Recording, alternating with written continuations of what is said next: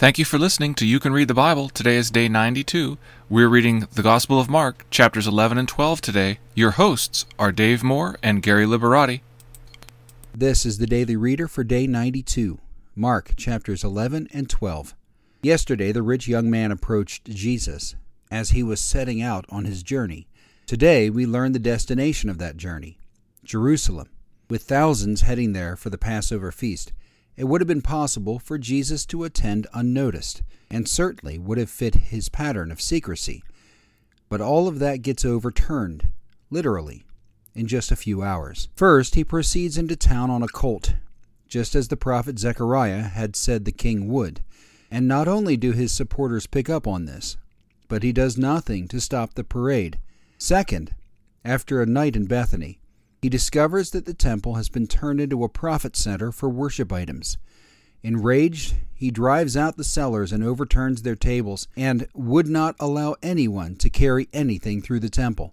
The remainder of our reading is launched by Mark's observation that, upon hearing of this, the chief priests and scribes were seeking a way to destroy him, for they feared him, because all the crowd was astonished at his teaching. The events of the next day, which occupy the rest of chapters 11 and 12, focus on the various approaches that the Pharisees, Sadducees, and scribes used to try to discredit and entrap Jesus.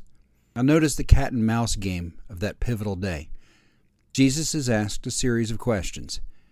By what authority are you doing these things? Is it lawful to pay taxes to Caesar or not? If a woman is widowed 7 times, in the resurrection, whose wife will she be? And which commandment is the most important of them all? Mark lets you know that each one is a trap, and lets you see Jesus' agility and boldness in implicating the questioners. Only once does he answer directly, and readers of the Pentateuch will recognize the references. As I've said many times, notice how Jesus plays the crowd against the Jewish leaders. At times, the crowd is leveraged to protect Jesus, as when Jesus appears to condemn the Jewish leadership as ungrateful tenants on God's rightful property. At others, Jesus speaks indirectly to the Jewish leadership through them, as when in his teaching he said, "Beware of the scribes." Mark gives you a front row seat to the rising tension, preparing, it appears, for a final confrontation. Our verse for this week again is Psalm 138:8. "The Lord will fulfill his purpose for me. Your steadfast love, O Lord, endures forever. Do not forsake the work of your hands." Mark chapters 11 and 12. Now let's read it. Chapter 11. Now when they drew near to Jerusalem, to Bethphage and Bethany, the Mount of Olives, Jesus sent 2 of his disciples and said to them, "Go into the village in front of you, and immediately as you enter it, you will find a colt tied on which no one has ever sat. Untie it and bring it. If anyone says to you, 'Why are you doing this?' say, 'The Lord has need of it and will send it back here immediately.'"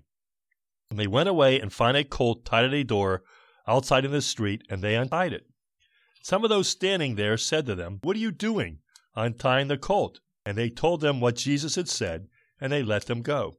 And they brought the colt to Jesus and threw their cloaks on it, and he sat on it. And many spread their cloaks on the road, and others spread leafy branches that they had cut from the fields. And those who were before and those who followed were shouting, "Hosanna! Blessed is he who comes in the name of the Lord. Blessed is the coming kingdom of our father David. Hosanna in the highest." And he entered Jerusalem and went into the temple. When he had looked around at everything, as it was already late, he went out to Bethany with the 12. On the following day, when they came from Bethany, he was hungry.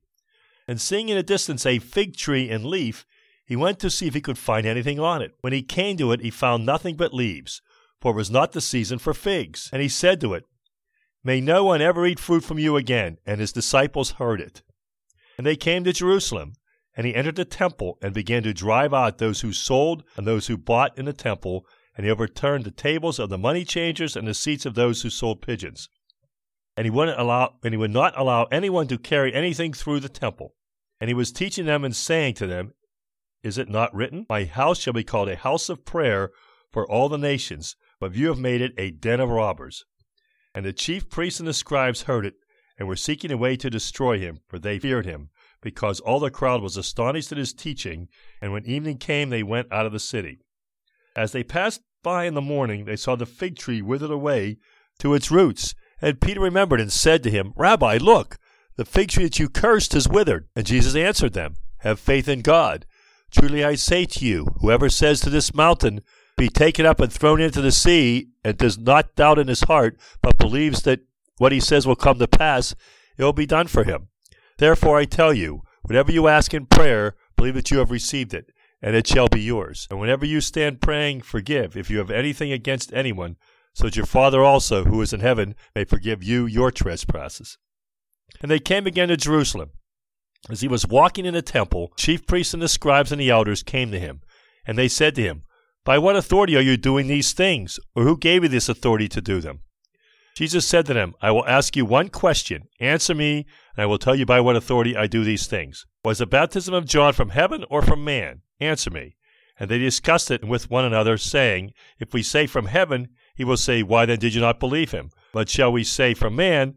They were afraid of the people, for they all held that John really was a prophet. So they answered Jesus, We do not know.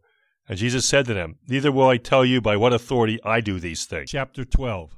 And he began to speak to them in parables. A man planted a vineyard, and put a fence around it, and dug a pit for the winepress, and built a tower, and leased it to tenants, and went into another country. When the season came, he sent a servant to the tenants to get from them some of the fruit of the vineyard. And they took him and beat him, and sent him away empty-handed.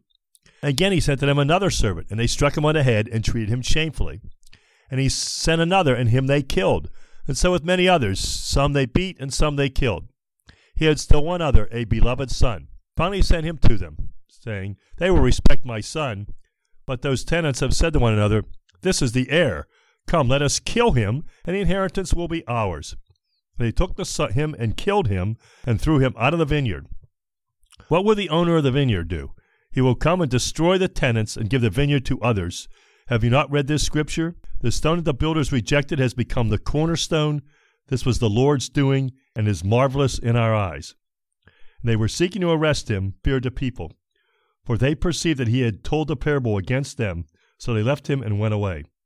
And they sent to him some of their Pharisees and some of their Herodians, to trap him in his talk. And they came and said to him, Teacher, we know that you are true and do not care about anyone's opinion. You are not swayed by appearances, but truly teach the way of God. Is it lawful to pay taxes to Caesar or not? Should we pay them or should we not? Knowing their hypocrisy, he said to them, Why put me to the test? Bring me a denarius, and let me look at it. And they brought one. And he said to them, Whose likeness and inscription is this? They said to him, Caesar's. Jesus said to them, Render to Caesar the things that are Caesar's, and to God the things that are God's. And they marveled at him. And Sadducees came to him, who said that there is no resurrection. And they asked him a question, saying, Teacher, Moses wrote for us that if a man's brother dies and leaves a wife, but leaves no child, the man must take the widow and raise up offspring for his brother. There were 7 brothers. The first took a wife, and when he died, left no offspring. And the second took her and died, leaving no offspring. And the third likewise. And the 7 left no offspring. Last of all, the woman also died. In the resurrection, when they rise again, whose wife will she be? For the 7 had her as wife. Jesus said to them, Is this not the reason you are wrong, because you know neither the Scriptures nor the power of God? For when they rise from the dead, they neither marry nor are given in marriage, but are like angels in heaven. As for the dead being raised, have you not read in the book of Moses, in the passage about the bush, how God spoke to him, saying, I am the God of Abraham, and the God of Isaac, and the God of Jacob? He is not God of the dead, but of the living. You are quite wrong. And one of the scribes came up and heard them disputing with one another, and seeing that he answered them well, asked him, Which commandment is the most important of all? Jesus answered, The most important is, Hear, O Israel, the Lord our God, the Lord is one. And you shall love the Lord your God with all your heart, and with all your soul, and with all your mind, and with all your strength. The second is this, You shall love your neighbor as yourself. There is no other commandment greater than these. And the scribe said to him, You are right, teacher. You have truly said that he is one, that there is no other besides him. To love him with all your heart, and with all the understanding, with all the strength, and to love one's neighbor as oneself, is much more than all burnt offerings and sacrifices. And when Jesus saw that he answered wisely, he said to him, You are not far from the kingdom of God. After that, no one dared ask him any more questions. And as Jesus taught in the temple, he said, "And the scribes say that the Christ is the son of David. David himself in the Holy Spirit declared, 'The Lord said to my Lord, sit at my right hand until I put your enemies under your feet.' David himself calls him Lord, so how is he his son?" And the great throng heard him gladly. In his teaching he said, "Beware of the scribes who like to walk around in long robes and like greetings in the marketplace, have the best seats in the synagogues and places of honor at feasts, who devour widows' houses and for a pretense make long prayers. They will receive the greater condemnation." And he sat down opposite the treasury and watched the people putting money into the offering box. Many rich people put in large sums, and a poor widow came and put in 2 small copper coins, which make a penny. And he called his disciples to him and said to them, "Truly I say to you, this poor widow has put more than all those who are contributing to the offering box. For they all contributed out of their abundance, but she out of her poverty has put in everything she had, all she had to live on." Thank you for listening to You Can Read the Bible.